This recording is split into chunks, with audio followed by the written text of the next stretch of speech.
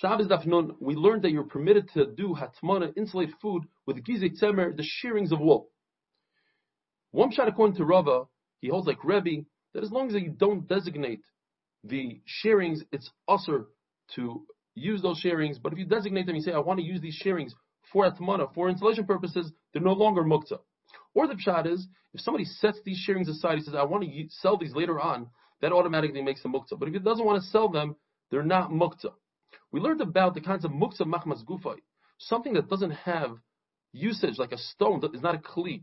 Or in the Gemara's example, you have a branch off a palm tree, it's for firewood. Muktzah machmas gufay. How do you switch that into not being muktzah on Shabbos? According to Rav Shimon Gamliel and Shmuel, all you need to do is think about it in your head. Machshava. Say, I want to sit on these branches forever, or according to some Rishonim, for this particular Shabbos. Rav says, no, you have to take action. You have to tie these branches together, or something like that. Just like Rav Chanina ben Akiva, he told his Talmidim, in a time of an emergency, it was either Shever Brachas or during Shiva, he said, go outside, think about these branches that we want to sit on them on Shabbos. But in a typical day, without an emergency, he held, you have to take action. Rav Asi says, you don't have to take action, but you have to sit on that branch. If you sit on it, then you show that you want to use it for non-muktzah purposes. There's actually a brisa that says that if you have cotton or wool that you want to put on a wound, so you need to dunk it in some oil and tie it to your hand in order to go out with it on Shabbos, not be over on Eitzah. However, if you used it in that fashion before Shabbos, that shows that's how you want to use it. It's no longer muktzah. Same thing would happen if you have straw. Straw is muktzah because they used it for building materials.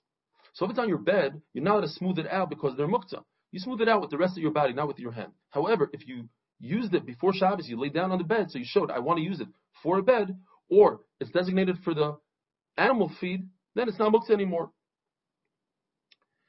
If you take let's say a bucket of sand is muktzah. You bring it to your house, you want to use it to cover spit or whatever you have in your house. In those days, the floors weren't made out of concrete or tile. It was just dirt. If you designate a special spot for this dirt, it's not muktzah. Otherwise, it becomes bottled to the floor and it's muktzah. It's very possible, Gemara says, the Rabbanan agree in dirt. Because dirt, you can't take action. You can't tie dirt. You can't change the composition of the dirt. And therefore, maybe they agree that in dirt, you don't need to take action. When it comes to shining kalim, the Gemara says you could shine a kli on Shabbos, but you cannot shine silver with tartar, with some sort of something that takes off a layer of the silver. But you could be medayik and say that you could use sand and netter, which some translate as alum. The problem is that there's another brisa that says you cannot shine your silver with netter and sand. So what do? So there's three explanations the Gemara gives. Either this gufa is the machlokes, something that's like sand, like netter and sand, where you can't take action, so action doesn't work. And therefore, either it's not muktzah, or it is muktzah, you have to take action. That's the machlokes between the two brises.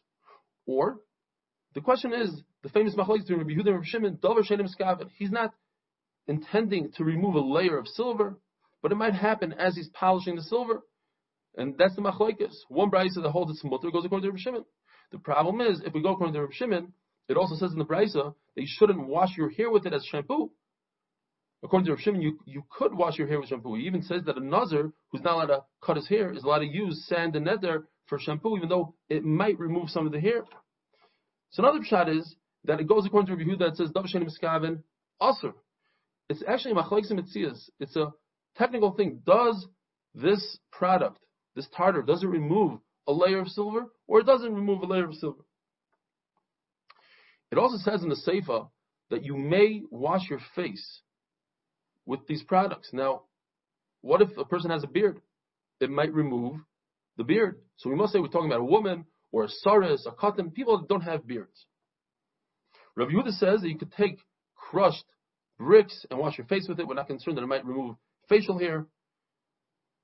Rabbi Yosef says you're allowed to take crushed pepper according to Rava. Rabbi Yosef says sesame pulp. There's something called barda. It's made out of a third of violets, a third of aloe vera, and a third is hadassah. If you have that concoction, you could use it on your face. But if it's more than a third of aloe vera, then it becomes dangerous and might remove hair. According to Rabbi Yosef, even up to 50% is mutter. The Gemara tells us that Ameimar and Rav Ashi used this on their face, and Mar Zutra didn't. And there's a fundamental machlekes here. Whether a man could use beauty items, these different products that beautify a person, is it Yilbash Gever Simlas Isha? Are you acting like a woman?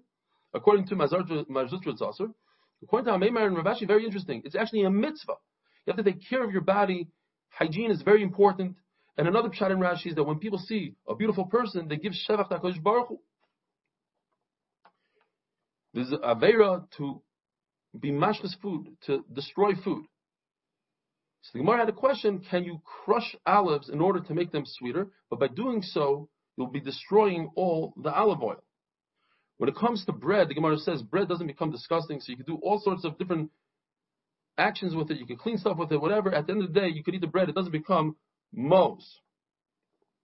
In our Mishnah, we learned Rabbi Elazar ben Azariah says that if you have hatmana, you have a pot in a box that's surrounded by insulation, what you do is you tilt the box and you get the soup or whatever you have in the pot. The Gemara explains that Rabbi Elazar ben Azariah is concerned that if you remove the pot, even if the shape of the pot remains, it's also to put the pot back in. We're concerned that the gizei tzemer, the shearings of wool, would fall in and you're going to touch them in their muktzah. But Chacham say, we're not concerned. If they'll fall in, you're not allowed to put the pot back in. But if it has a perfect shape, you can put the pot back in. There's a beautiful flower called stikusta. They used to smell it, use it during the meal. So if you put it into some dirt, you take it out, put it back in. So now the hole is large enough. It's not going to move the dirt around. We're not concerned you're going to move dirt on Shabbos. You're allowed to take it in and out on Shabbos.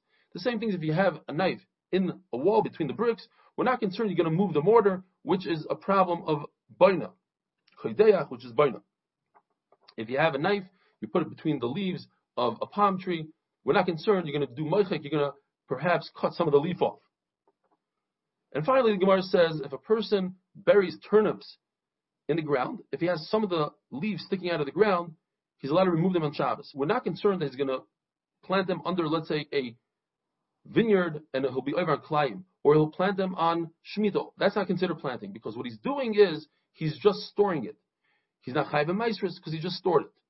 The Gemara's problem is, how does he remove that on Shabbos? By removing it, he's going to be moving dirt.